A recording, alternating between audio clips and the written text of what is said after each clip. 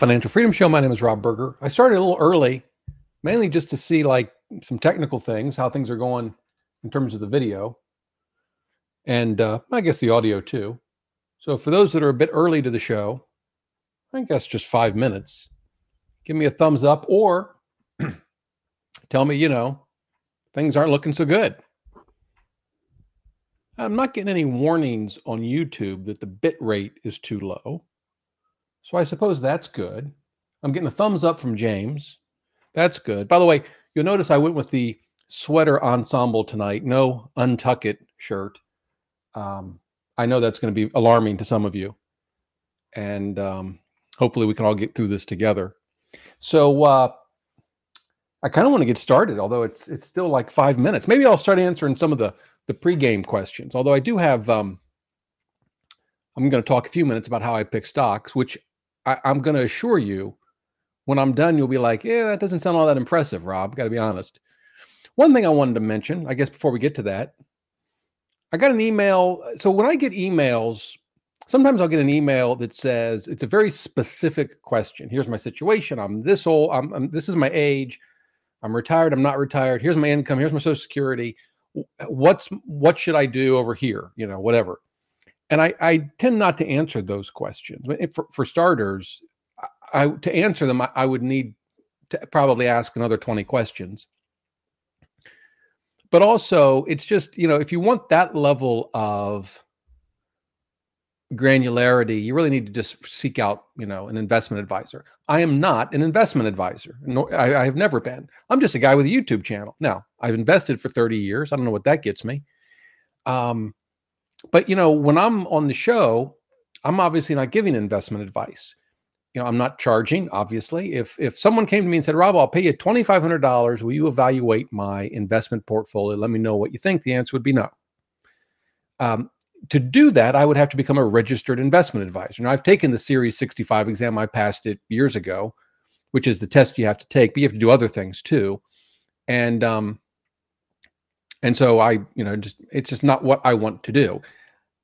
On this show, you want to ask my opinion about a mutual fund, an ETF, your portfolio, whatever. I can give you my opinion, right? I can say, well, this is what I think. No different than if, we were at a Starbucks together. Rob, what do you think about such and such a fund? Well, let me tell you what I think. I think blah, blah, blah, blah, blah, right? That's not investment advice. So anyway, just wanted to share that. Yeah, we're 3 minutes. Yeah, we're going to get started. So I wanted to begin with how I pick stocks. And the only reason I'm doing this is because I get this question a lot in email. And I've kind of avoided it, honestly, because I don't have anything really amazing to tell you. I don't have some analysis, some spreadsheet, some, detailed step-by-step approach. Conceptually, I can tell you what I've done. And there's part of me that kind of wishes I would have never invested in individual stocks, oddly enough, even though they've done very well for me so far. My approach is, first of all, I want to invest in well-known, established companies that have a great brand and have in some way what I think is a durable competitive advantage. And I know, well, what's that look like? We can look at examples. But let me first say what that's not. So I'm not going to invest generally in a brand new company. I'm not going to invest. I tend to avoid small cap companies. Obviously, those can be great investments, but I just don't feel like I have the bandwidth and the knowledge to evaluate a relatively new company that doesn't have a track record.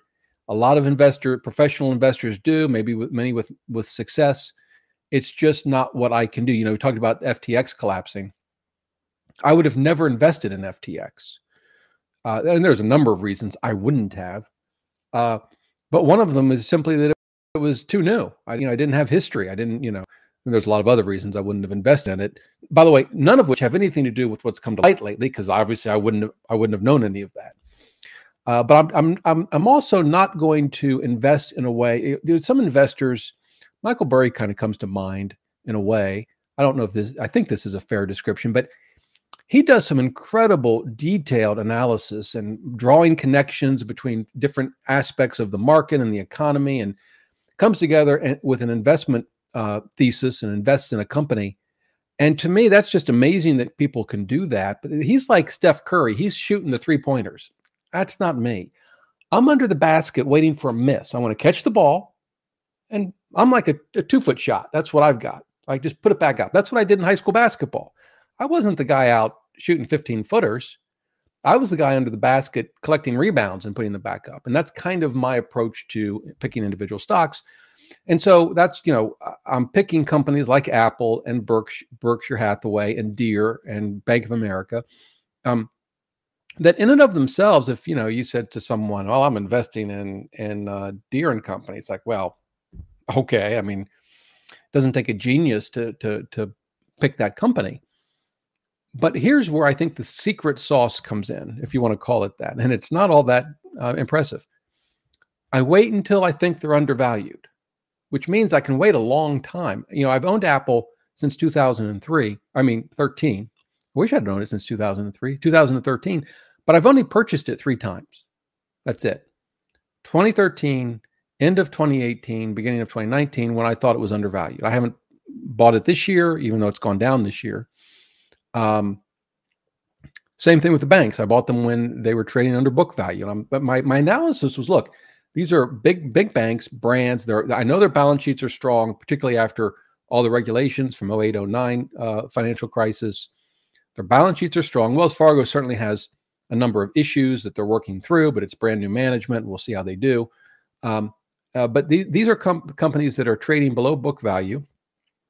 And unless something goes horribly wrong, that should eventually correct itself, and it did. I don't think they're still trading at book value now, although I don't really know. Let's take a look. I should probably know this, but I don't.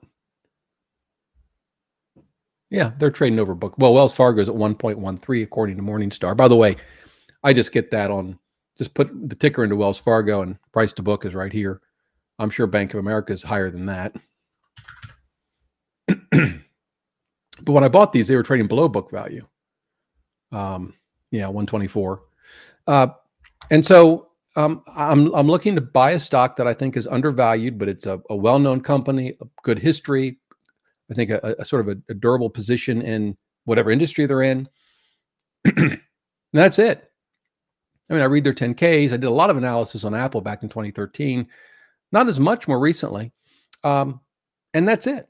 Now, part of me kind of wishes I hadn't done all of that because, you do end up, with a portfolio of individual stocks that you now have to manage. Now, it's not that much work. Basically, I ignore them. That's how I manage them. But, I think about, down the road, if my wife's ever involved in managing this or, others, there's part of me that just as I've gotten older and done this for longer, I value simplicity.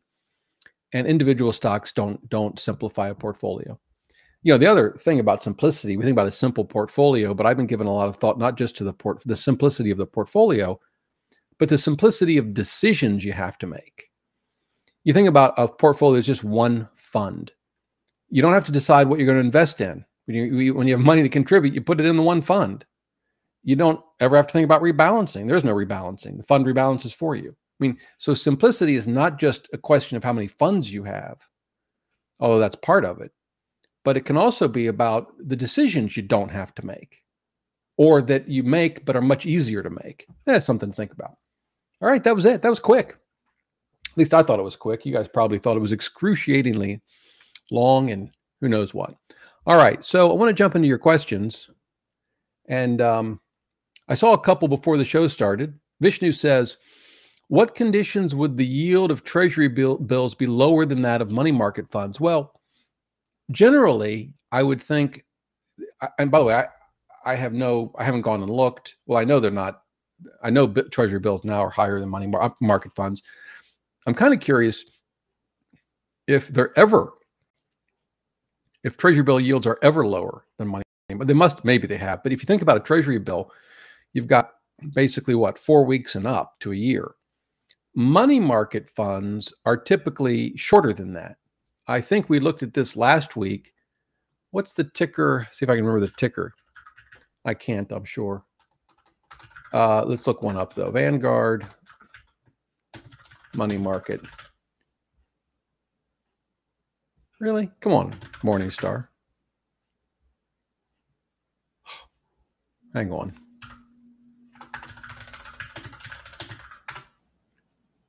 VMFXA. Okay, so let's look this fund up. I think it was like it had, what's the ticker? Oh, VMF. I think it had a duration of like 19 days. And Morningstar is not going to give me anything on it. No. All right. Well, we'll go to Vanguard and see if it tells us. Here's the Vanguard site. I thought it had a duration of like 19 days. We looked at it last week, I think.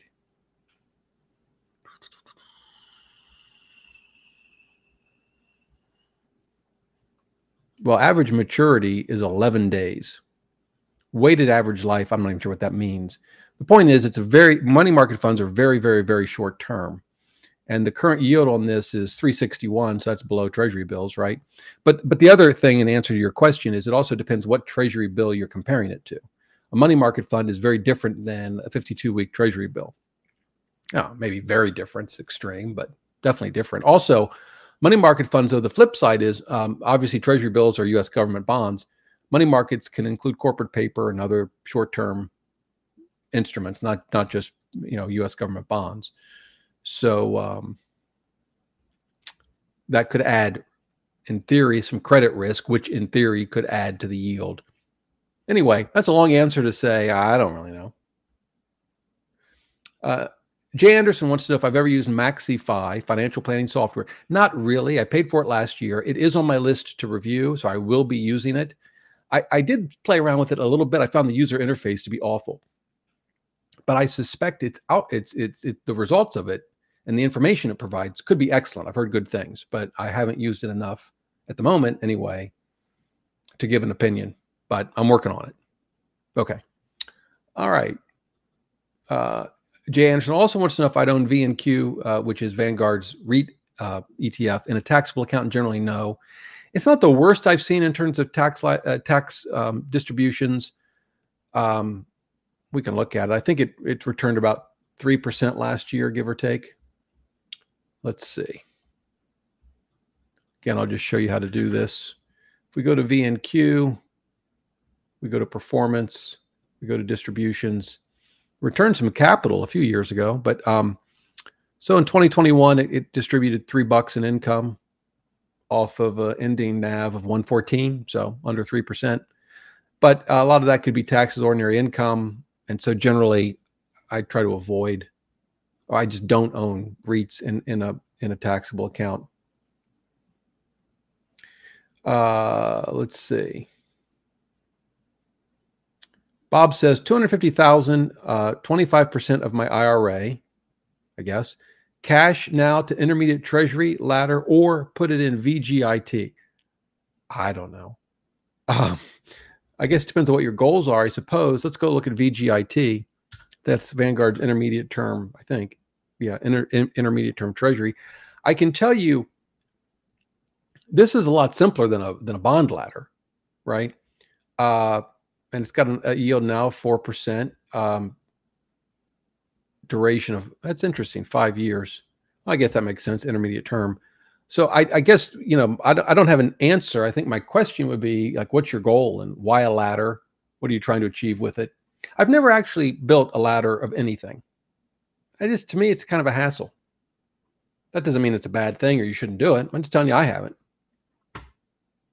All right.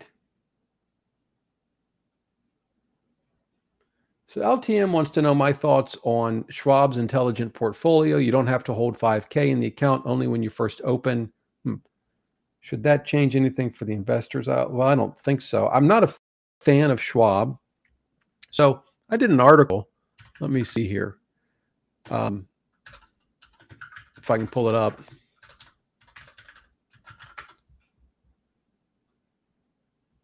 Here it is.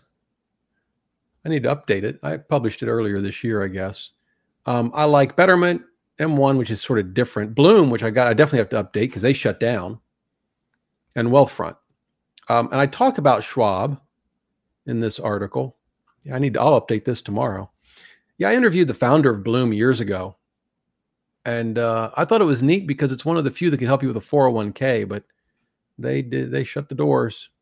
Anyway, the problem that I have with Schwab, oh no, got to look at that. Oh, that's a screenshot from Vanguard's site. Whenever I tried to use their digital advisory and it was broken. Anywho, SoFi I definitely wouldn't use. By the way, on SoFi, I have a friend named Jim. His name is Jim. He actually is a blogger at Wallet Hacks, and I've known him for years. And he was tweeting today that he's been trying to get his money out of SoFi for 2 months, and they won't give it to him because they're doing some sort of review of what he doesn't know. They can't tell him when he's going to get his money back. It's ridiculous. Anyway, here's my comments on Schwab. And the thing that I didn't like, among other things, was that they force you to keep at least 6% of your portfolio in cash. And I don't like that. Now I haven't updated this since March, so it's possible that that's changed, but to my knowledge, it hasn't. So I'm not a fan of it. I like Betterment. I like Wealthfront.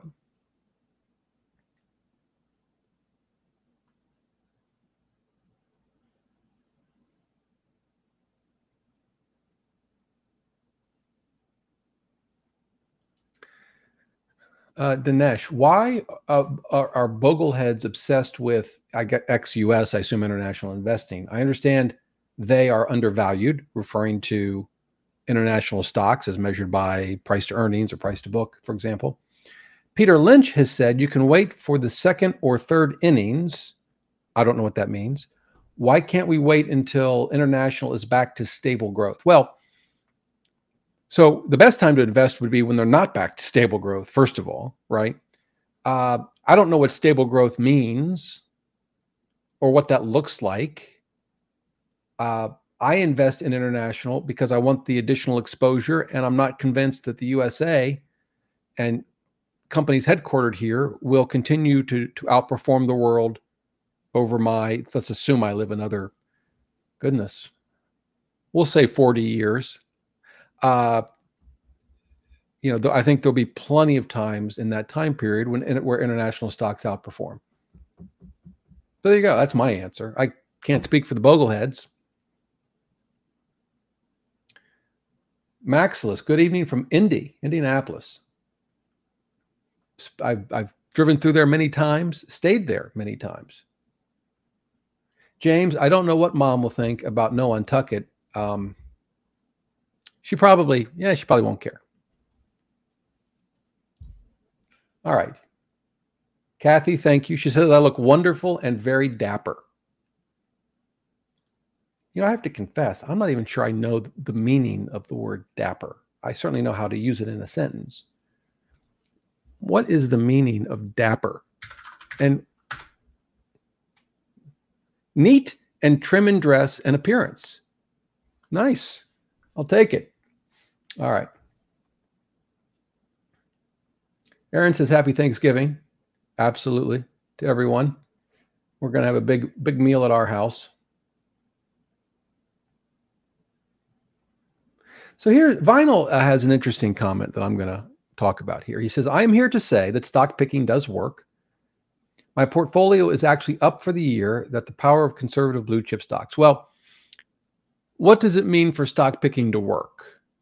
First of all, I guess it would mean either better returns than, depends what kind of stocks you're picking. If they're U.S. blue chip stocks, then I guess the S&P 500, or maybe not better returns, similar returns, but lower volatility, right? I guess that would be the definition.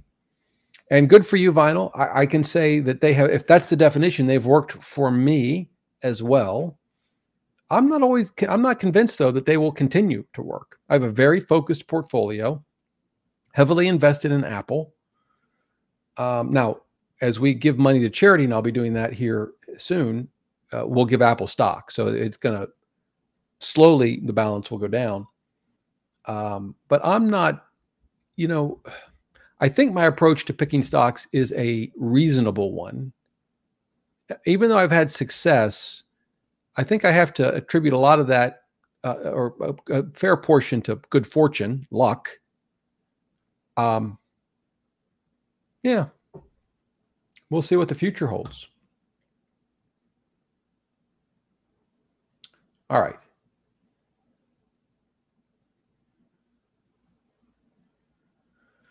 Let's see here from HB. I'm confused about what to use the APY, annual percentage yield, or 7-day yield for percent. Trying to decide on, I'm not quite sure what the question is, but we can look at.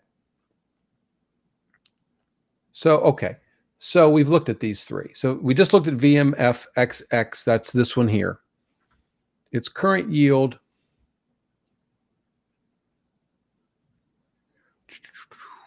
Where is its current yield? Yield to date is 1.12. We just looked at its current yield. It's 361, right? Or thereabouts. Yeah. So it's 361. So that's the 7-day SEC yield. You can read the definition here. It's a yield calculation determined by the SEC. The thing to keep in mind here is that, why do we have this yield, and then the year to date up here, right? And then with different kind of funds, sometimes we'll see the 30-day SEC yield versus the 12-month yield. The idea is that the yields on these short-term, well, this is true for anything, but the yields change, right? And particularly when you're dealing with a very short-term fixed income fund, in many ways, the more recent yield, so this is annualized. It doesn't mean you earned 361 in 7 days. It's taking the last 7 days and then annualizing it. This gives you a clearer picture of where the yields for this fund stand right now, okay? But of course, this is going to change, right? I mean, this was as of the 18th. I guess they haven't updated it, but so this is going to change day to day, right? Now, if we want to look at high yield savings, I'll go to my site, allcards.com. We'll look up savings accounts. I think we have the highest. Right now, we have it at 383 for UFB. And you can find others that are higher but have limitations, how much you can put in or something like that. If you know of higher than that, please let me know. So I'll say it's comparable, right? So this to VMFXX, to Vanguard's money market fund. These will be FDIC insured, of course, up to the limits. A money market account, a money market fund is not. Now, that doesn't mean it's super risky, but in 08, 09, there were issues with the money market fund, with money markets generally. They broke the buck, right? They weren't worth $1 for a bit, and that got everyone pretty excited. But now if we can look at money market accounts. These are FDIC insured, different than money market funds. And they come in a little higher. The highest we've been able to find is at Brilliant Bank 401. And then T-bills, though, let's look at T-bills right now. We'll go to the Fidelity site. We've seen this before.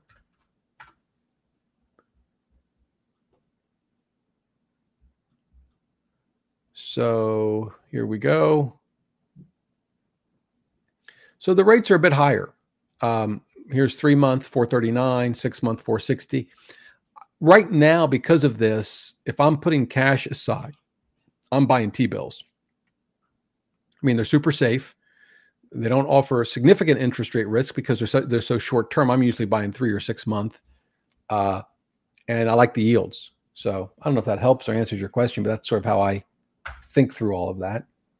Now, if I were going to have sort of a traditional emergency fund, I probably would keep at least several months of it in a savings account, just to have absolute quick and it's instant access to it as possible. I don't know how much exactly, but I'd have some in a high yield savings account. All right.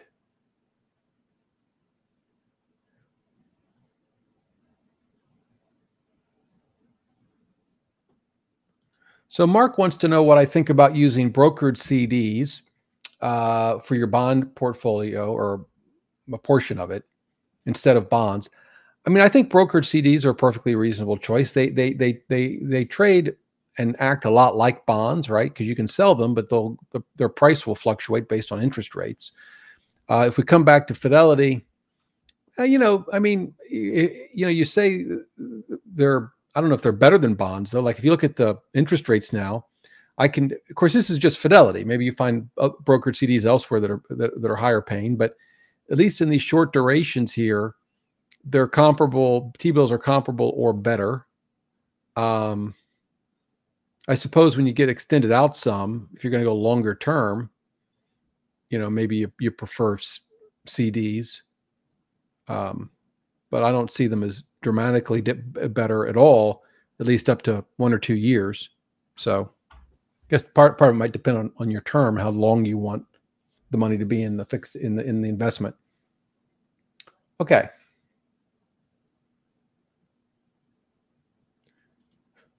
So Devin asks, is it a bad idea to spend cash for medical expenses and stash HSA? I think just continue to build it up and not spend it.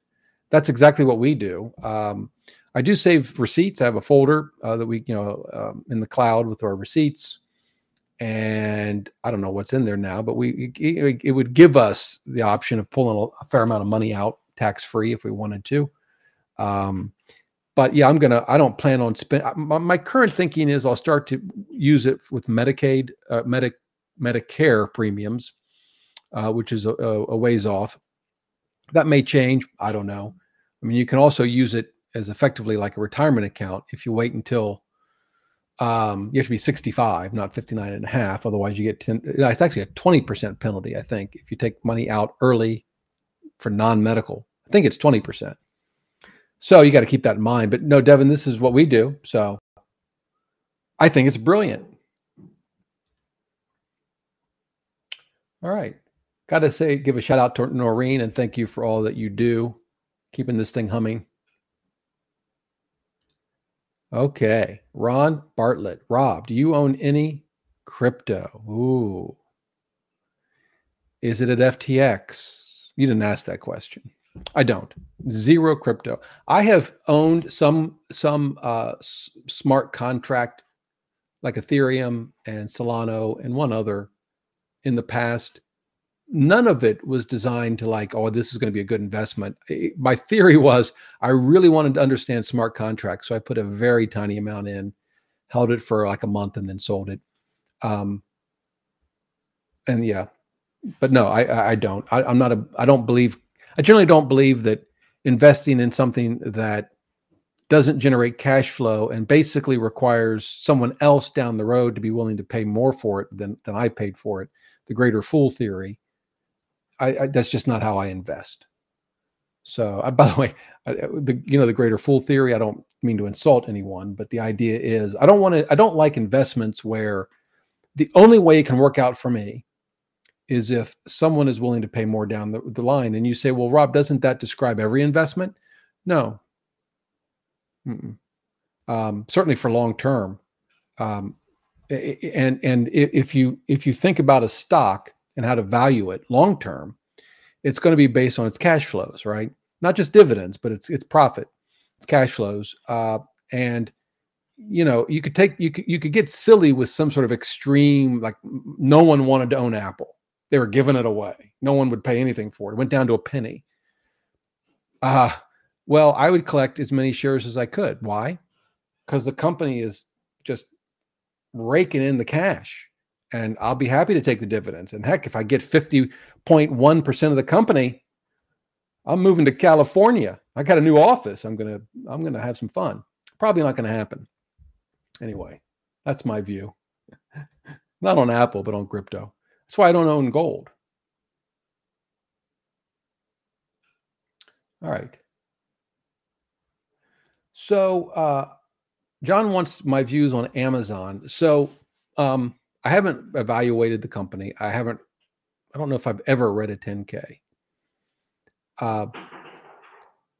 So I view Amazon at the moment, and this could be wrong, right? If I've read their 10K, I might have a different view, but I view it as two companies, cloud, right? AWS, and an online retailer. The cloud obviously has been very profitable, driven a lot of their profits. I'm not plugged into the cloud business this year, so I don't know. I mean, I know Microsoft, I think, had a slowdown in their cloud business. I think that was just based on news reports that I seem to recall hearing when they last reported. So there could be some overall, fluctuations there, particularly if we go into a recession, there's maybe less spending. But from what I can tell, just a phenomenal business. But then you have the retail business where margins are not great.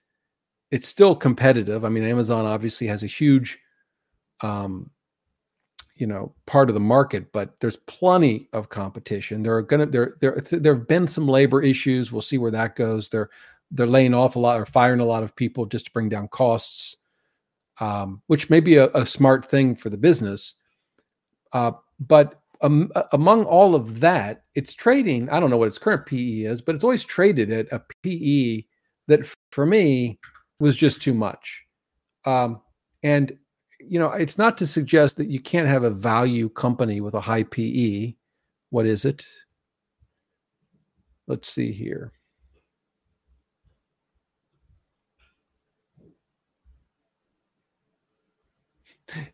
Look at this. In 2013, its PE was 1,400.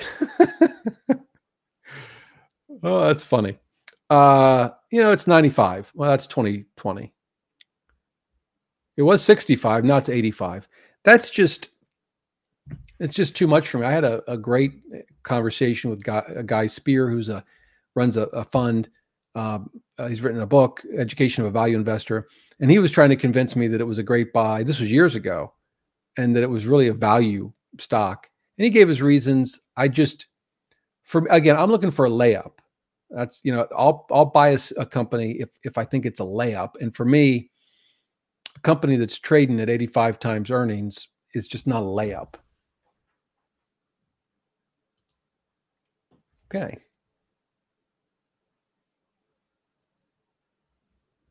We kind of had this question, Amy. This is a good one, though. She says, in addition to a Boglehead 3-fund portfolio, which would be U.S. stocks, international stock fund, and a bond fund, if one wanted to add REIT, is it best in an IRA account for tax purposes? Yes, that's my view.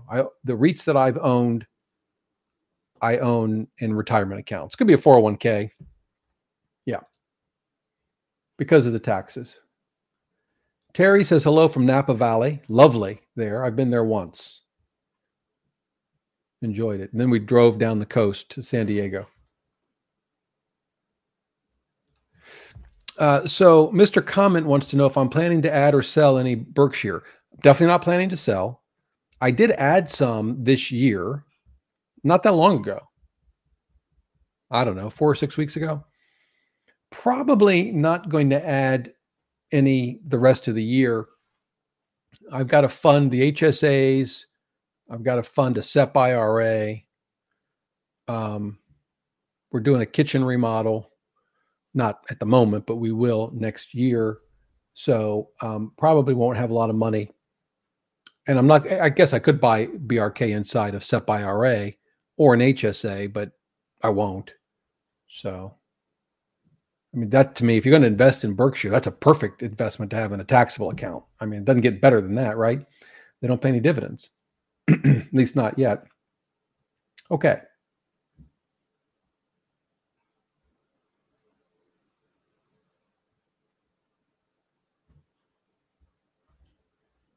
HP is recommending a YouTuber, I guess. I don't know who that is. For value investing.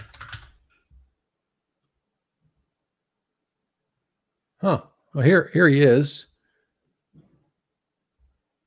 I invest for dividends and cash flow.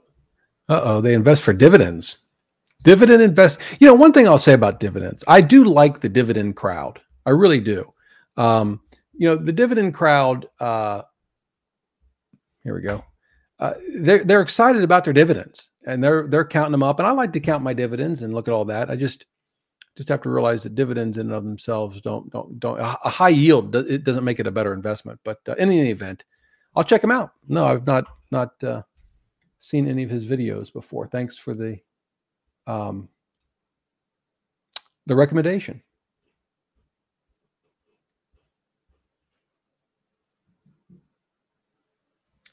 So Paul says, and Paul, glad to have you on the show tonight. The broadcast. I think we're going to call this a broadcast. I like that. It's very fancy. Heavily invested in SP 500 index. Has been reading about equal weighting SP 500 to help give a boost. I guess riding the mid caps up like RSP. Can you discuss? I'm guessing RSP is a ticker. It sounds familiar. Oh, Invesco S&P 500 equal weighted ETF. So, yeah, let's take a look at this. Here's the difference just for folks that are like, what's an equal weighted index? If we look at the portfolio and we come down to the companies, you'll notice that so this fund has 0.29% of its assets in Biogen, 27 basis points in SLB, and all the way down. And in here is going to be somewhere, it's going to be Apple, and they're just not alphabetical, right? And it's, roughly the same percentage of every company. Thus, it's called equal weighting. Because of that, the average market cap is somewhere you can see here, right on the line between a mid-sized company and a large company. And it's tilted, it's still in the blend category, but tilted towards value. Okay, so keep that in mind. Now we'll go to VU, which is Vanguard's S&P. We could use any S&P index fund, but this one's as good as any. So remember the blue dot was down here. Now here for this fund, it's very large and it's up here. They have the same companies. There could be some minor differences, I don't know, but basically both funds have the same companies, but they have them in different percentages. So the other fund, RSP, was equal weighted. This is a market cap weighted index, which most are. This would be the sort of a normal kind of index. And you can see Apple's 7%, Microsoft is 5%, Amazon is 277, and so on. So it would seem almost like, can you see all that? Was I showing you that, or was I not even showing you? I don't know. In any event, it would almost seem like an equal weighted S&P is more diversified. I suppose maybe in one sense it is. I've always preferred to have, if I want to have an exposure to smaller mid-cap, to get it in just a smaller mid-cap fund of some kind. That's always been my preference because I just have more control over how much in each. Say I have an S&P 500 as the core, but I put 10% in a small cap value or 10% in a mid cap value or whatever.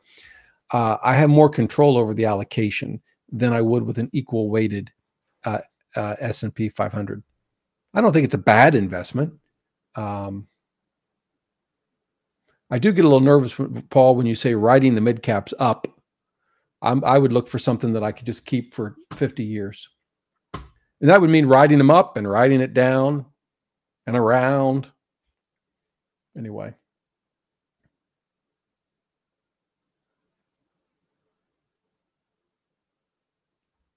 So STVCT says, how to think about 529. Kids are 5 and 8, 6% state tax deduction. That's not bad. I still feel I should cover myself first and invest in a taxable account. Hard to guess college costs this far out. I guess I don't know what you mean by cover yourself. I certainly think you should save for your retirement and get out of debt and all of these things before saving for a child's education. It's kind of like you put on your mask, on the airplane before you help the kid. Same idea. But I don't know if that's what you mean by cover yourself first.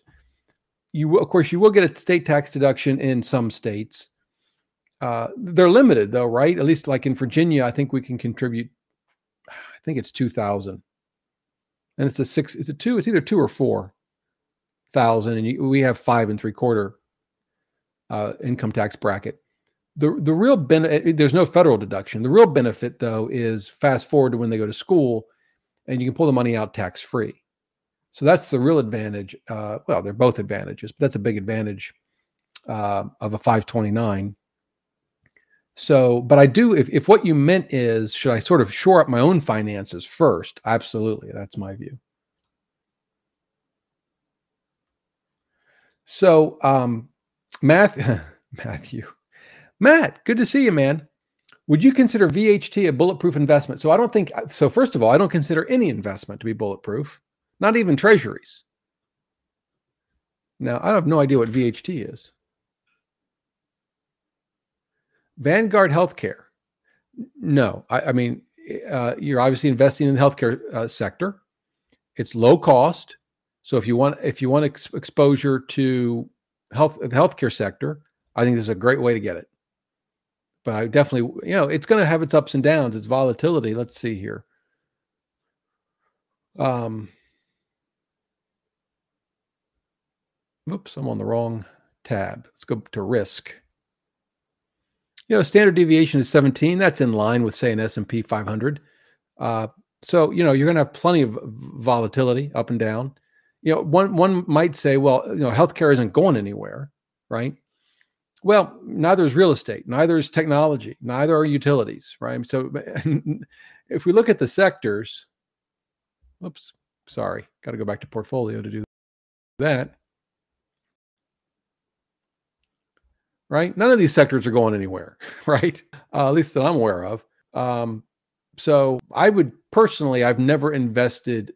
Well, I've invested in REITs, but with that exception, I've never invested in a sector ETF. Again, doesn't mean it's a bad approach. I just prefer the simplicity of, like an S&P 500 or total stock market. That's just been my preference. By the way, if you have a question for me, tag me in it if you can. I try to catch questions to me that I'm not tagged in, but I could miss it.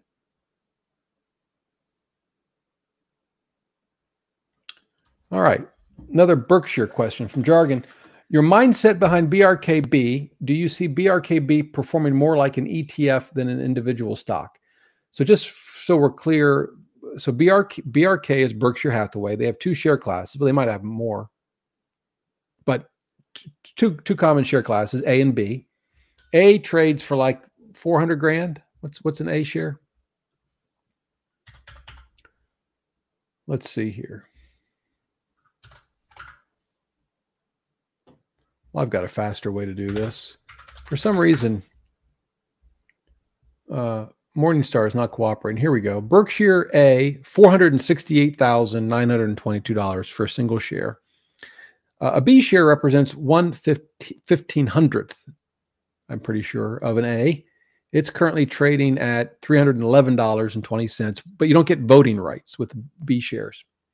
But yeah, I do sort of view it like a mutual fund, because it's unlike just about any other company, say in the S&P 500. There could be a couple similar to it. There's one in Canada. What's it called? Is it Fairfax? Fairfax. It's like an insurance. I'm pretty sure they're out of in Canada. I'm embarrassed I can't remember the name of it. Anyway, doesn't matter. It owns companies in just about every sector. It owns operating companies. It owns obviously stocks. It has heavy. It does have heavy bets in insurance, financials, energy. But yeah, it's a pretty broad-based, diversified company.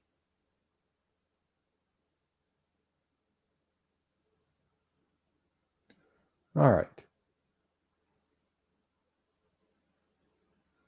Kat says, agree with simplicity, especially as we get older and when we think of our partner. Yeah.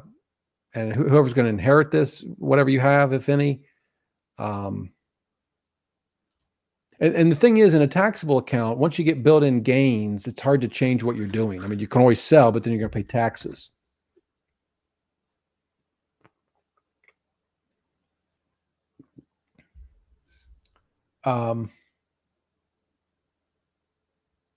So I see this comment here, Noreen. I just don't know what the question is. If I missed it, I don't know. Maybe I've answered it. All right.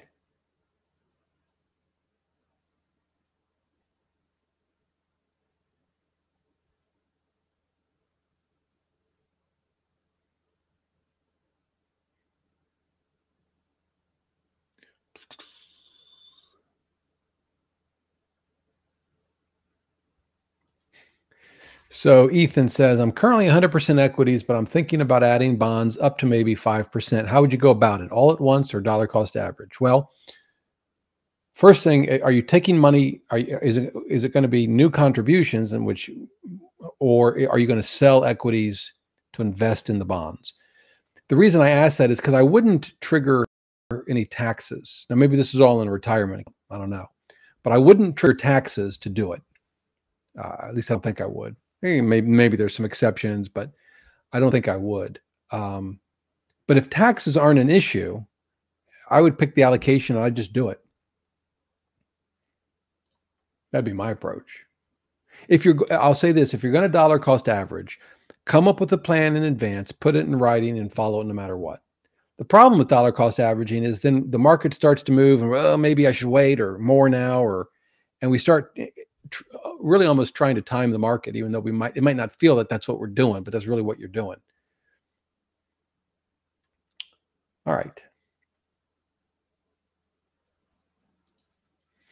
So Josh wants to know if I've read Schiller's Irrational Exuberance, which is a well-known investing book.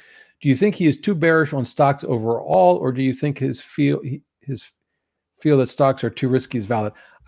So Irrational Exuberance, if I read it, it was a long time ago.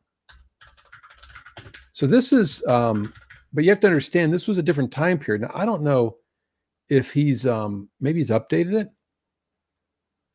Let's take a look. Here's the book. So 2006, but I thought actually it came out, there's a version of this this is the 3rd edition. So this was like, didn't this originally come out in the 90s? In any event, I don't know if his comments in the book apply to today. Maybe they do. I don't know. Maybe they do. I mean, the cyclical PE is still quite high.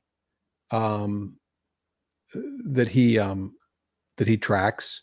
So maybe he would say we're still in that period. I don't know, but it's been forever since I read this book, and I'm trying to remember when it was originally published.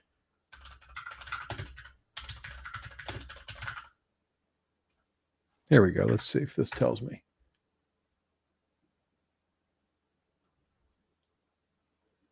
It does not. Maybe this will. 2001. So, it was a different time period. But I don't know his current thinking on the stock market.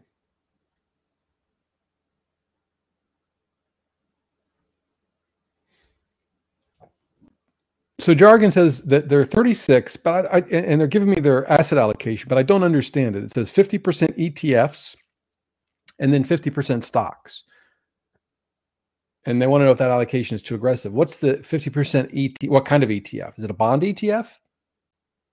I don't know what the allocation is. If you can help me with that, I'll give you my 2 cents. All right.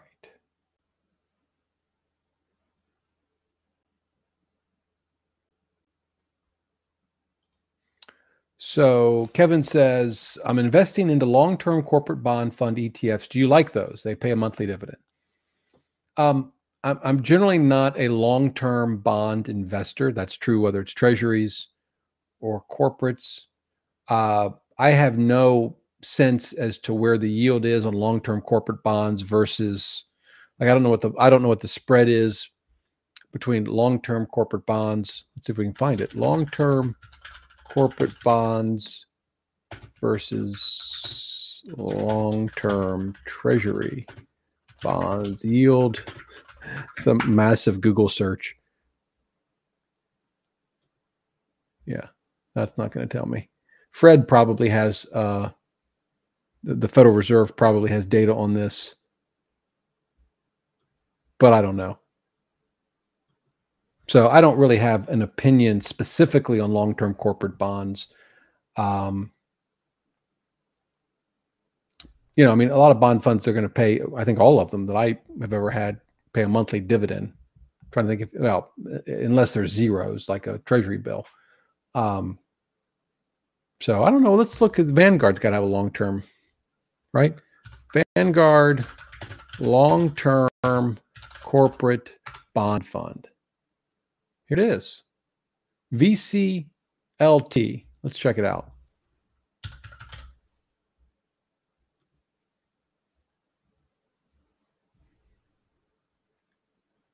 So its current yield around 578.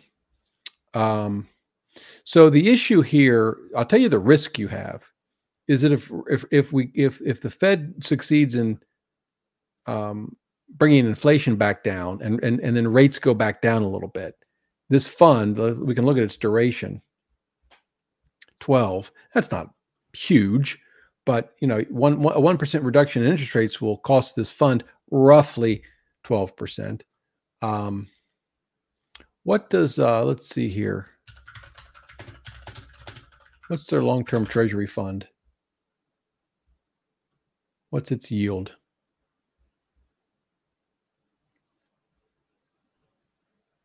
Well, this is its trailing, but I don't see their SEC yield. They're interesting.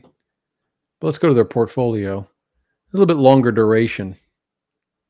It's going to yield less, though, right? Because there's less credit risk with the government than in a corporate bond. So I guess at the end of the day, Kevin, I don't really have a strong opinion one way or another. I think as part of a diversified portfolio, they could be okay. Again, I'm just not a long-term bond investor. I think particularly in this interest rate environment, that would concern me. I guess I got that wrong. If interest rates go back down, the value of your bond will go up. I guess the risk is that rates keep going up. So it's the risk that the Fed doesn't get a hold of inflation and rates go up. In any event. Okay.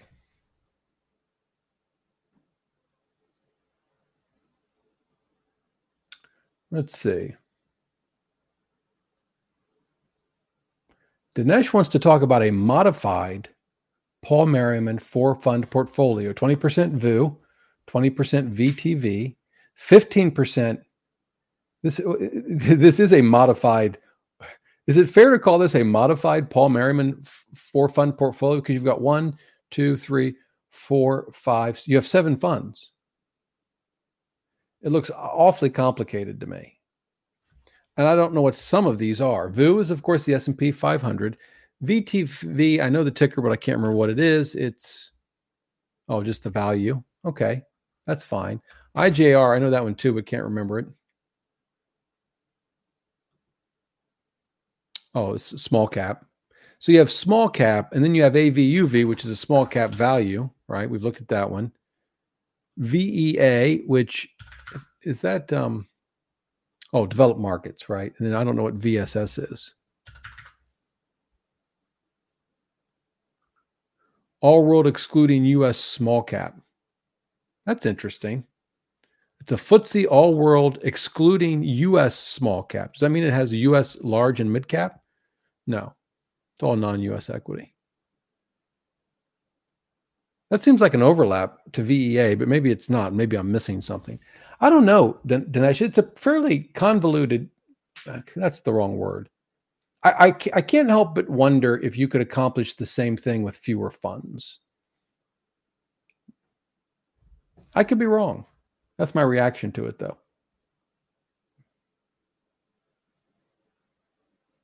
Okay. Did you see both Michigan? I don't know if VJ's on the chat on the broadcast tonight. Both Michigan and Ohio State struggled. Michigan, I mean, really down to the wire. Adam says, I just discovered your channel. Thank you for the information you provide. My sons are 18 and 17. I've been talking to them about getting started with $500. Best advice. My best advice is that they get started with $500. Kind of had a similar question last week. I still like index funds. I think it's important to teach them that early. But also, if they wanted a couple of shares of a company just to follow it, it's pretty exciting. I think that'd be good too. If they can, depending on what it's going to be for, but if it's long term and they're making money, they've got a job. Boy, a Roth IRA at that age, that'd be great. We were watching The Equalizer, which is it's an entertaining show, I guess. It's a little goofy. But there's a character in it. His name is Dante. He's a police officer, and he's got 2 sons. I don't know if he's divorced or his wife. I don't know what this backstory is, but it's just him raising his 2 sons. And I don't know how old the kids are, maybe middle school. And there's this scene where he's feeding, he's made breakfast for them. They're there in the kitchen eating breakfast, and he's quizzing them on financial information. What's a stock? What's a bond? And they're just ripping off the answers. It was great. All right.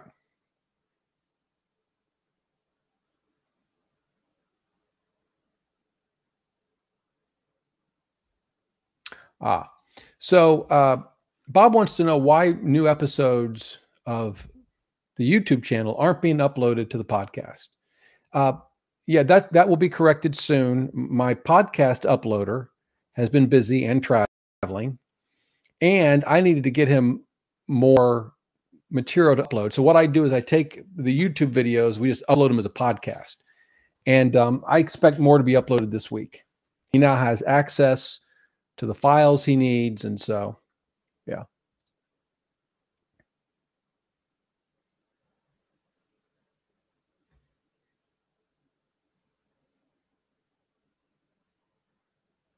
All right. The pan mentions that Betterment's now charging a minimum of $4 a month. Yeah, I saw that. Does that? I'm curious. Does that? Let's do it. Let's do a poll. Let's see here.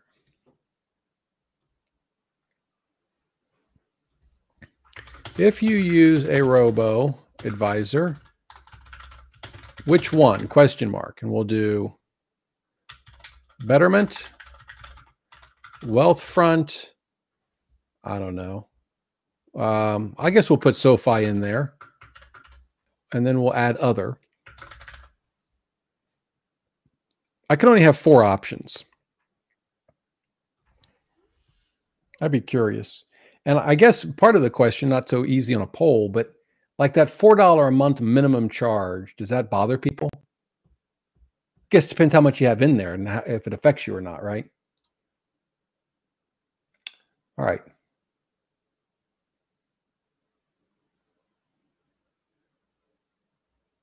So someone with a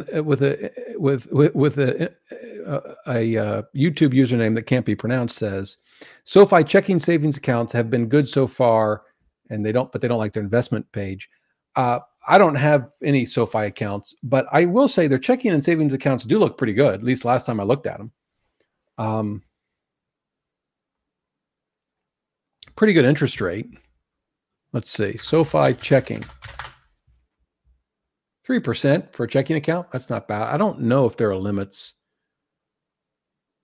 Of course, I don't keep a lot in our checking account, but if you did, I mean, the thing about that kind of thing is you could just have one account if you wanted to cover checking and savings. I don't know if that's a good idea.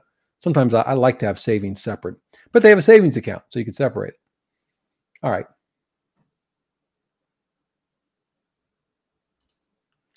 So Bob and Kathy, I watched you were creating a retirement paycheck from an IRA video. Do you dividend reinvest in the IRA or take dividends as income? Well, so first of all, I don't need to spend my investments at the moment.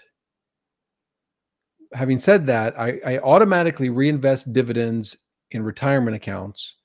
I do not automatically reinvest them in taxable accounts. And I don't see any reason. Now, once I start spending, I probably will continue to do that because I don't think I'll have to touch retirement accounts until we hit RMDs. And then, it doesn't really matter. You're just going to pull out the RMD, whether you do it once a year, twice a year, every month. It depends on, I guess, our cash flow needs at that time. But I'll probably still automatically reinvest the dividends, even if, whatever, a week later, wherever we've got our money, they automatically pull out the RMD and send it to us. Doesn't really matter. It doesn't matter whether they take it from a cash account because I didn't reinvest the dividends, or I did reinvest the dividends and they sell some shares. It doesn't matter, right? They're still going to take out X dollars and you're going to be left with Y dollars. In the taxable account, I'll never automatically reinvest for tax reasons. I'll want to direct that money to a specific investment, and it may not be the one it came from, right? Just depends on rebalancing and valuations if it's an individual stock. Yeah, that's my approach anyway.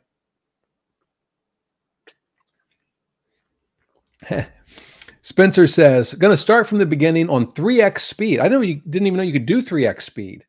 I thought 2x was the most you could do. All right.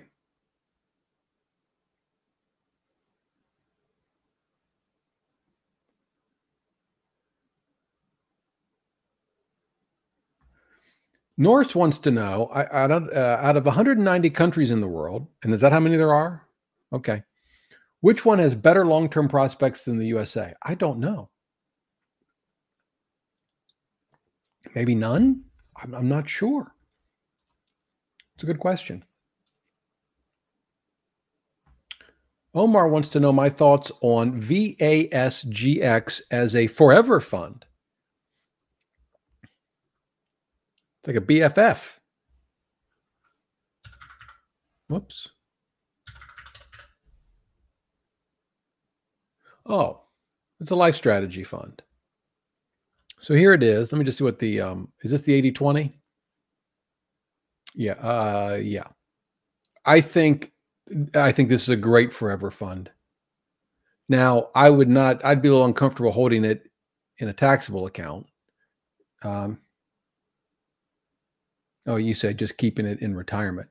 I think it's a great fund. I mean, if the allocation is what you want. One I've been looking at a lot that's all equity is Avantis. I don't know. Is it AVGE? Yeah, they're all equity markets ETF. I think looks great. I haven't dug into it. We've talked about it a little bit, but that doesn't have any bonds, and yours does, and so it's probably the allocation you want. But I think it's great. I don't think Fidelity offers any index-based balanced funds like Life Strategy, which I think is a bummer. They do offer some asset allocation funds, and there's some other ETFs that do. But when you look at, here are some of their target allocate. What they call, there's target date, right? Where you're trying to hit a date when you're going to retire.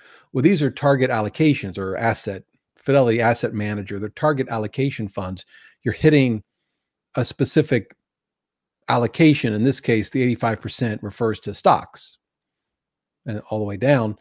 But if you go to this fund,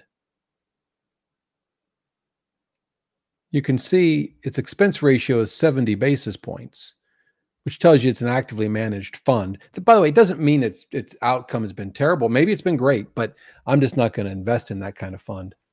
Not that wasn't your question. I'm just pointing out that I don't think Fidelity has a comparable offering that's based on index funds that I'm aware of. Maybe you guys know of one. So Jay wants to know about high yield savings accounts for a trust. Well, I mean, just a high yield savings account. I guess you'd have to have it somewhere that offers trust accounts, but I think certainly the banks will. I mean, if you go to, I think we've got the list of like the best ones. So it depends on what you're doing with it and how often you're going to use the money. Is it going to stay in the trust long term? And the reason I mention that is, the APY is important, obviously, but you may want a bank where there's a physical branch, right? Or you may want a bank where you find just the website and the app easy to use. And I can't speak to any of these in that regard. You get down to like a bank we've all heard of. There's Synchrony Bank. I don't know if that rate is up to date. Oh, it is. Good. 325.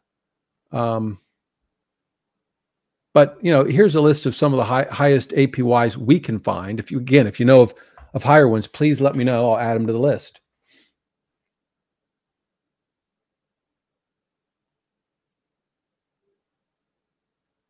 So Kat wants me to compare total U.S. stock funds versus total international. I think we can do that. We'll go to Portfolio Visualizer. So the way I would probably do it. So if we can compare specific funds. The problem is, they'll only go back as far as the fund's been around. But I think we can just use asset classes here. So here we are, and we'll do U.S. market 100, and we'll do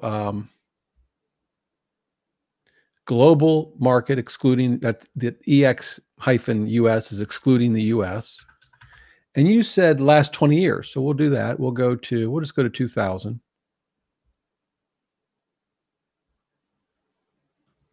And we're going to assume a lump sum for now.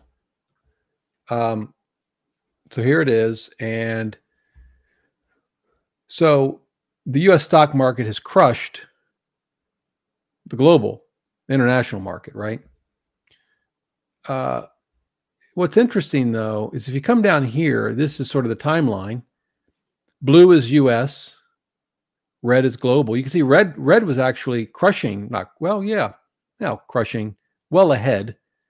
And in fact, it was still ahead until 2012. For 12 years, it was still winning. And for 13 and a half, it was basically neck and neck. It wasn't until this more recent bull run that the U.S. stocks took off.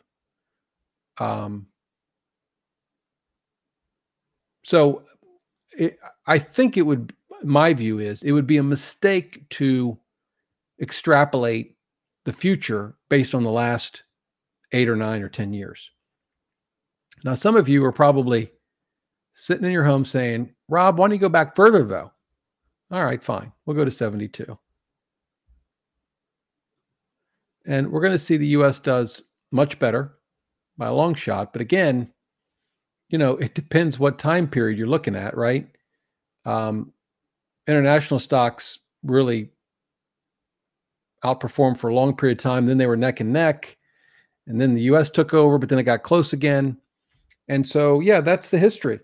I'm not sure. The more interesting question really is, what do we do about that? Does that mean we don't invest in international stocks? Well, for some of you, that's what it means. Okay.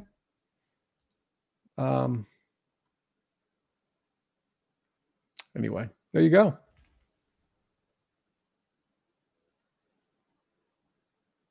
Okay, so this is interesting. So Karen wants to know, do you have any suggestions on what to do if an online bank doesn't allow you to withdraw your money? Also, have you seen Severance? It's really good. Oh, Severance is phenomenal. The second season hasn't come out, right? That's still a ways off.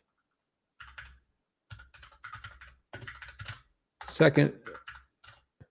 Here was the thing. I guess this is kind of a spoiler alert, but this was, once you figure out what's going on, and then, but this didn't really hit me. Maybe this is obvious to all of you, but this didn't hit me until towards the end of the first season. Was that if you're the version, if you've not seen Severance, none of this will make any sense. If you're the version of the person that's working at Lumen, is that the name of it? Anyway, you go to leave for the day. You go to the elevator. As you're going up, your brain switches, and so it's almost like you go to sleep in a way. And then how when you wake up, it's like no time has passed at all.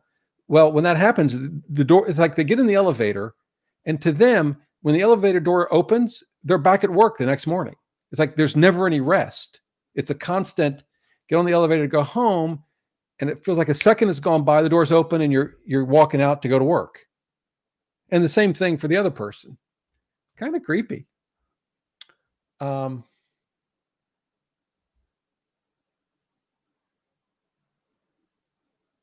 it already started? Oh, filming will begin. Yeah, they're just filming that now. Anyway, great show. What was your question? Yes, I have a suggestion.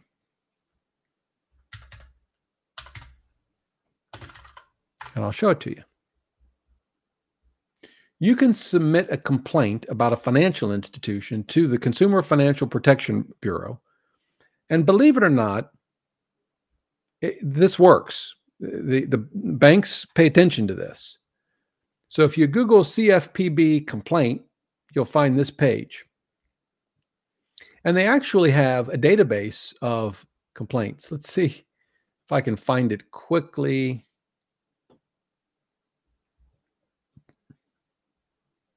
So you could look up a bank, read complaints. Look, they've got 1 million complaints, all data. Let's do Ally Bank. What do we get? 1,600. So we can go through and look at complaints about Ally. And one of the things that they track here, I don't know how well you can see it, but if the bank offered a timely response. So the CFPB tracks not just your complaint, but the financial institution's response. I think this could work for you. At least it's worth a try.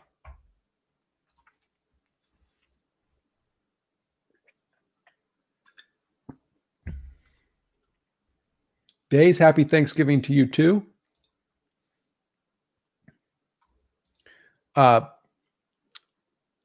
Do I think student loans will be forgiven? And I don't think so. Well, so here's my take on it. Courts have issued an injunction against the federal government. It's what, up to 10 grand, I think, from moving forward with it. I suspect that I think there's a very good argument that President Biden doesn't have the authority on his own to do this. He can't spend government money unless Congress says, here you go, here's money you can spend. Now, his argument, and I say his, I mean, it is under President Biden, but the Department of Education is saying there is a provision that basically allows us to do some things when we've got a real serious situation on our hands. That's not the words they use in statute, but it's good enough for our purposes. And the serious situation is COVID.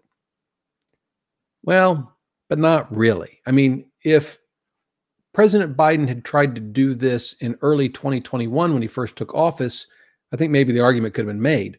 But now we're no longer shut down. Unemployment is low. There's more jobs available than people looking for them. I think it's a stretch. Now, courts tend to be reluctant or give the benefit of the doubt to the government when it comes to interpreting statutes like this and regulations. But I think for a president with the stroke of a pen effectively to spend almost $500 billion on very shaky grounds. But if it went to the Supreme Court, who was it? I can't remember her name now. Who were the justices on the Supreme Court?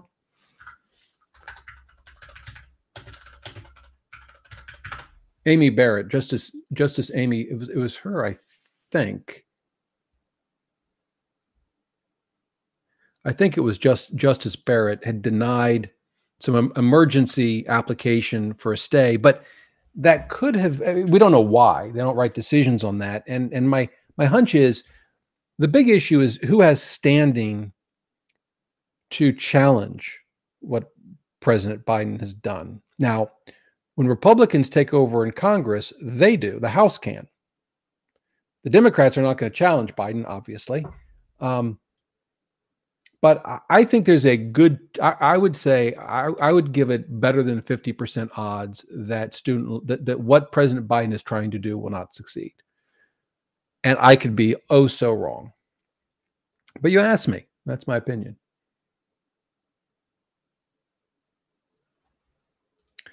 So Vishnu wants to know, what is the future of BRKB, Berkshire, when Warren Buffett is no longer in charge? Well, yeah, it's a big question for everyone. Clearly, Berkshire is a better company with him, obviously, than without him. He's already, though, it's not. Well, first of all, he's not in charge of the operating companies, and he's not in charge of a big chunk of their investment portfolio. He's turned that over to others. But yeah, I think it will be obviously be a loss, but I think the company should do just fine.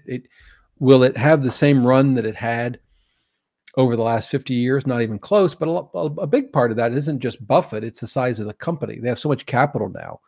And Buffett has said this. He said, don't count on me beating the S&P 500. He could clobber it if you gave him $1 million to invest, but when you give him a couple $100 billion, it gets tricky. Is VTI more tax efficient than VU? Well, I don't know. I would think they're about the same. We can look. Kind of. We just get a rough idea. So this is VTI. Last year it distributed what? $3 in income, more or less. I mean, 242. Of course, dividend yields are lower right now, or certainly were last year. But that's I don't know, 1.2%, maybe 2.5, something like that. You math majors can check my math. And then VU, we can just look at the yields. Let's just look at the yields. The SEC yield is 163 on VU. It's not going to be much different, I wouldn't think. Yeah, 155. And this kind of makes sense to me because VTI has smaller companies, many of which don't pay yield, they don't pay dividends. Now, those smaller companies don't get a ton of the capital, right? Because it's a cap-weighted index, but it's a little bit lower. So I guess in theory, you could say this one's a little bit more tax efficient just based on that very quick analysis. What's the 12-month difference? 160 for VTI and, yeah, 164. It's insignificant in my view. It may be important to you. All right. So this is a good question. What's the highest expense ratio that you would pay in a mutual fund or ETF?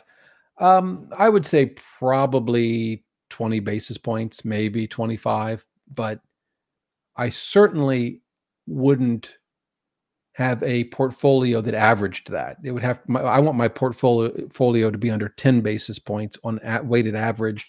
And the last time I checked in Personal Capital, it was 7 basis points, I think.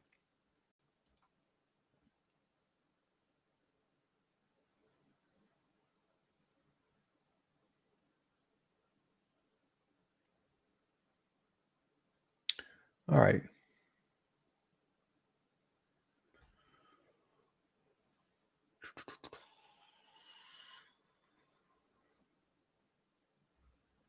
Kevin wants to know if bond funds are good inside a Roth IRA. Well, they're good in the sense that the interest isn't, you're shielding it from taxes, at least at the, you're shielding it from taxes. Of course, that could be true of any retirement account, at least for the moment. I like, as I've said before, I want because the Roth is tax-free, I want it to get, I always like to say, as fat as a tick. Hat tip to my mom for that one. So I put equities in our Roth. Okay.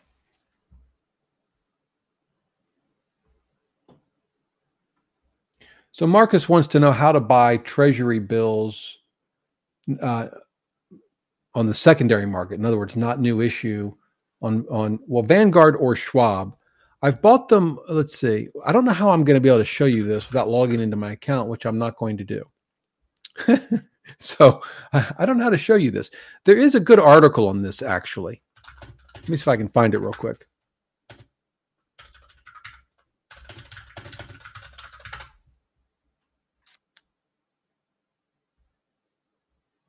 Here it is. I think this is it. Yeah. I don't know how up to date this is, but it's on the Finance Buff website. I don't know if I know the person behind this site or not. But so here's the article: how to buy treasury bills and notes without fee online brokers. And the thing I like about it shows Fidelity. We can go Fidelity. It gives you screenshots, walks through. That's Fidelity. You mentioned Vanguard, so there's Vanguard. Walks through a number of screens. I don't know if the screens have changed since he published this, and there's Schwab. So that might be useful to you.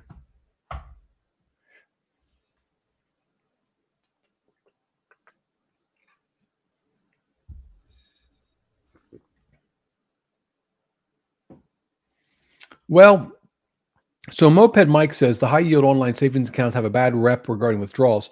That could be. I can tell you, I've used over the years. I had an Orange, ING. Remember those guys way back when Capital One bought them?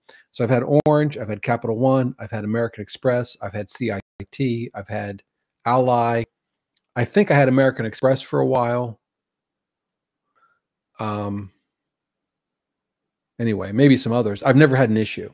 You get my money back in a couple of days. But all right.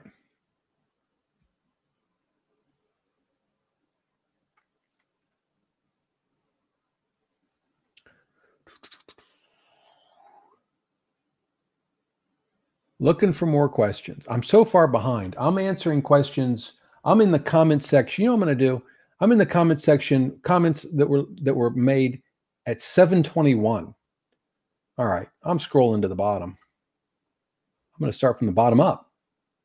That's what I should be doing, mixing things up a little bit.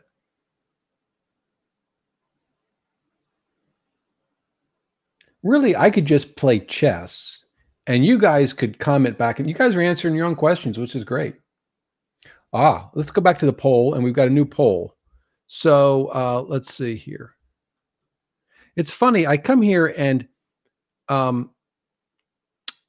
YouTube wants me to insert an. It's weird. They keep asking me to insert an ad into the live stream. I don't even know how to do that. So 11% that answered. So 47 votes. So 11% use Betterment, 9 Wealthfront, 11 SoFi, 70% other. I'll have to ask about robo advisors later. But here's the question that someone wanted me to ask. Where to go? Sam wants me to ask this question. Here we go. Should student loans be forgiven? Yes or no? I'll add an option. I don't care. There you go. It's a good poll. My audience tends to skew to the older, and I'm going to guess that the no's are going to win this, but I could be wrong.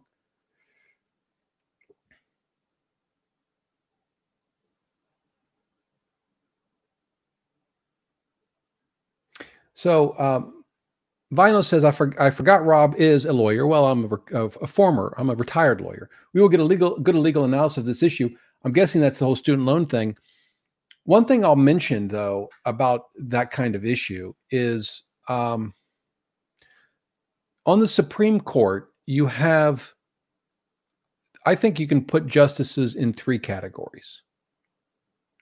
You have justices that would be considered liberal that I think give a more, I'll say, robust interpretation of the Constitution and laws.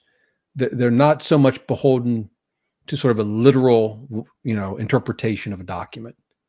Then you have conservatives on the other side that say, no, we do need to be literal. We need to look at the actual intent in a more literal way. That, by the way, that's nothing new. I think that describes the court for as long as certainly I've been alive. But like you have Chief Justice Roberts, he's kind of in the middle, and he'll do things that are clearly, I think, outside. He'll color outside the lines, so to speak, but not necessarily on what I would call controversial topics. So, for example, and the one that comes to mind is when I was at the PCAOB, there was a case that said the way in which Congress set up the Public Company Accounting Oversight Board was unconstitutional. And here's the truth. It was. And the reason it was because imagine if Congress said, we've got a new department, we're going to fund it with a lot of money and give it a lot of power, but Mr. President or Mrs. President, you can't touch it. You have zero control over it. It can run by itself and you can't do anything with it. Well, that would be a violation, right? We've got this checks and balances, 3 parts of our government, right? And so the executive branch has to have control over this thing that Congress just created. Well, what Congress did was say, all right, the board at the PCOB is appointed by the SEC. And then in turn, the SEC chairman appointed by the president. This idea that the president was sort of 2 steps away from controlling the PCOB. It's a little more complicated than that because they have 4 calls removal and all these other things, but it was clearly unconstitutional. What Roberts did in the majority of the court was basically say, well, that's clearly unconstitutional. A strict interpretation would say, therefore, we're invalidating it. Done. PCOB don't exist anymore. It's not what he did. He changed the statute. He rewrote it. And you say, well, wait a minute. I don't think they're allowed to do that, are they? No, they're not.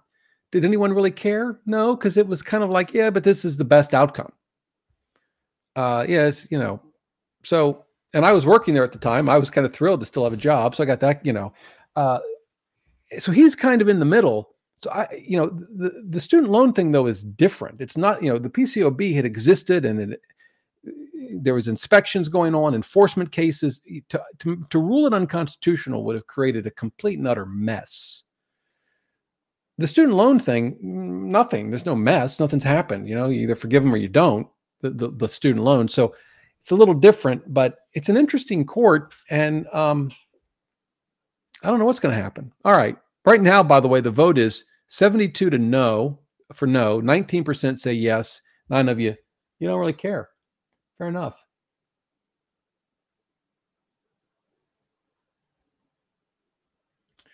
Well, so Randall wants to know the advantages between a money market fund at a broker versus, say, a high yield savings account. Well, let's assume the yields are the same. I think it's probably a question of convenience. I mean, the savings account's FDIC insured. Money market fund is a very secure investment, but it's not FDIC insured. So if that's important to you, you'd want to go with the savings account. Beyond that, if you were parking it somewhere and you plan to invest it at some point, I'd probably just keep it in the brokerage account, in a money market fund. But you don't have to. You can transfer. I mean, transfers from a bank to a broker take, a day or two. I mean, they're quick. So, yeah. All right.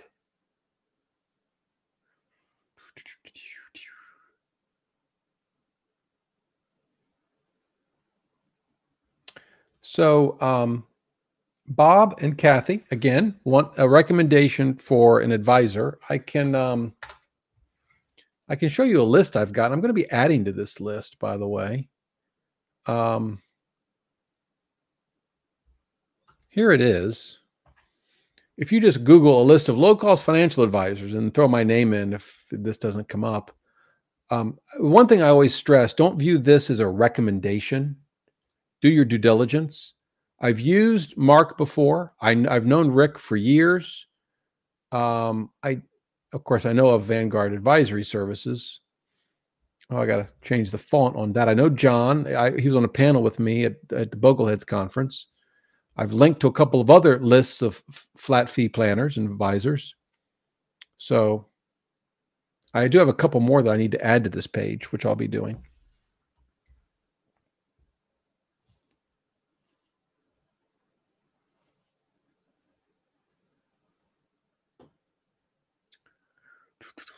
What else we got?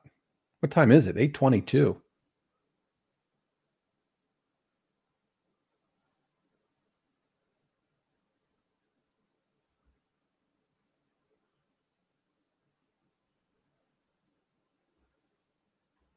So Omar says that he actually owns AVGE. That's the Avantis All Equity ETF. It's a fund of funds. If we actually look at what it owns, you'll see that like a lot of target date retirement funds and life strategy funds, it owns other funds, right? So it just divides your money between other Avantis funds, and we can see them here. Here they are. But he says he's looking at VASGX because AVGE doesn't include bonds, which is correct. It doesn't. Which is actually, for me, I think one thing I like about it, because I'm thinking about AVGE for a taxable account. I don't know. It probably it hasn't been around long enough to have any distributions, so I don't know. That would be one thing I'd have to think about. All right. What else we got?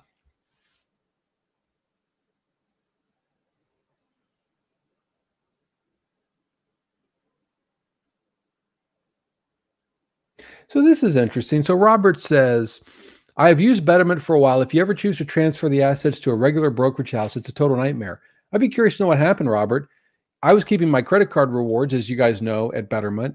I transferred them. I didn't have any issues. I don't know.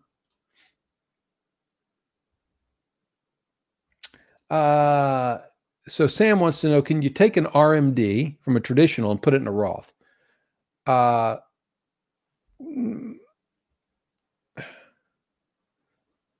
think the answer is going to be no. But you could always do a Roth conversion. So you could take if you take money that's in a traditional IRA, you can convert it to a Roth, right? But that conversion wouldn't count, I'm pretty sure, although I'm no tax expert. I don't think that would count as part of your required minimum distribution for the year. And once you take the RMD, you can't then just shove it into a Roth, right? There are contribution limits and you have to have earned income. Does a Roth convert? There's no way it counts. There's no way it counts as an RMD.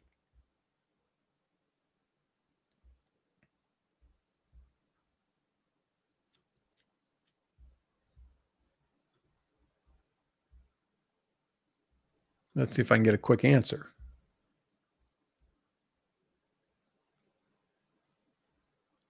If you don't need your required minimum distribution from your traditional IRA, it can be reinvested in a Roth. Yes, assuming that you're eligible for Roth based on your income. That doesn't even answer. This is Investopedia. That's not helpful.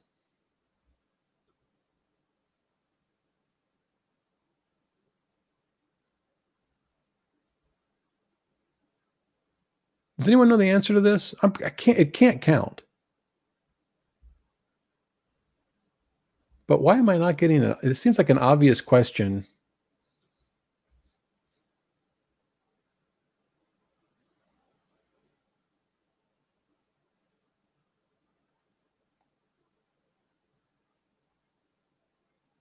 Oh, here we go. So Fidelity says, I don't know how well you can read it, but Roth conversions do not satisfy the RMD requirement. It says it right here. Although you can use all or part of the RMD to pay the taxes due, they're talking about from a separate conversion. Anyway, that's my belief. You guys will correct me if I'm wrong, which I could be. I'm frequently wrong.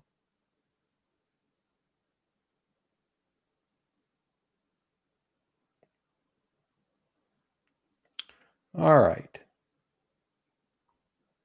Now, Michael is causing trouble. Hang on. He wants me to bring back the messy shelf. What I'm going to end up with back here are more books, which is more of a practical consideration than a staging situation, for what it's worth. I'm reading a great book, by the way. I've only read like 10 pages.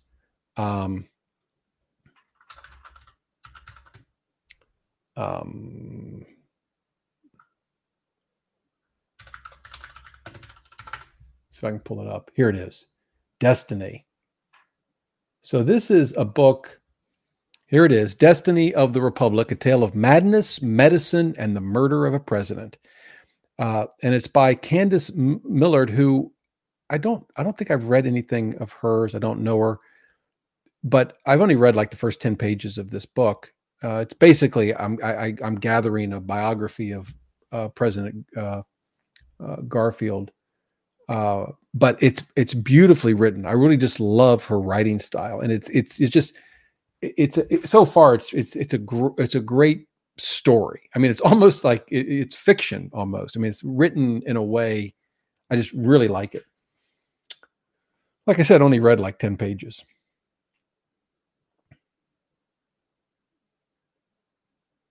I really shouldn't read the comments backwards because I get something like this that says, I think it's probably one of the best intros to retirement financial independence books out there.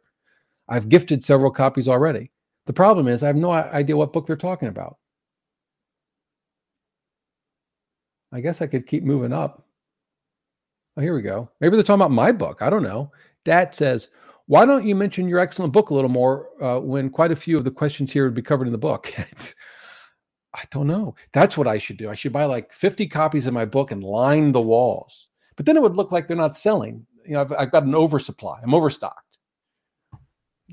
I don't know why I don't talk up my book. Maybe I should. Retire before mom and dad. Let's see what people are saying about it. Here it is. It's got decent reviews, 4.6. Let's look at the most recent. All this should be taught at the high school level from this book, every bit of it. Again, great book. Oh, good. And this was written by someone named Great Book, so that they know what they're talking about. I sometimes I like to go to my worst. Let's see, let's look at the 1%ers.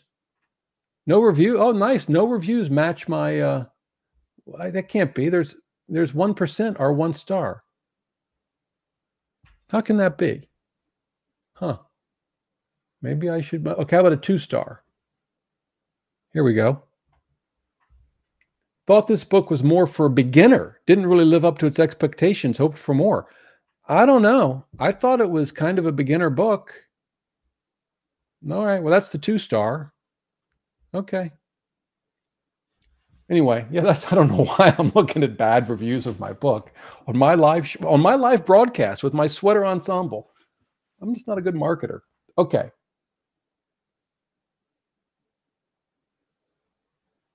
So Harris, we'll end the show with this question. It's from Harris. He says, does a one ETF portfolio, VU or VTI, make sense?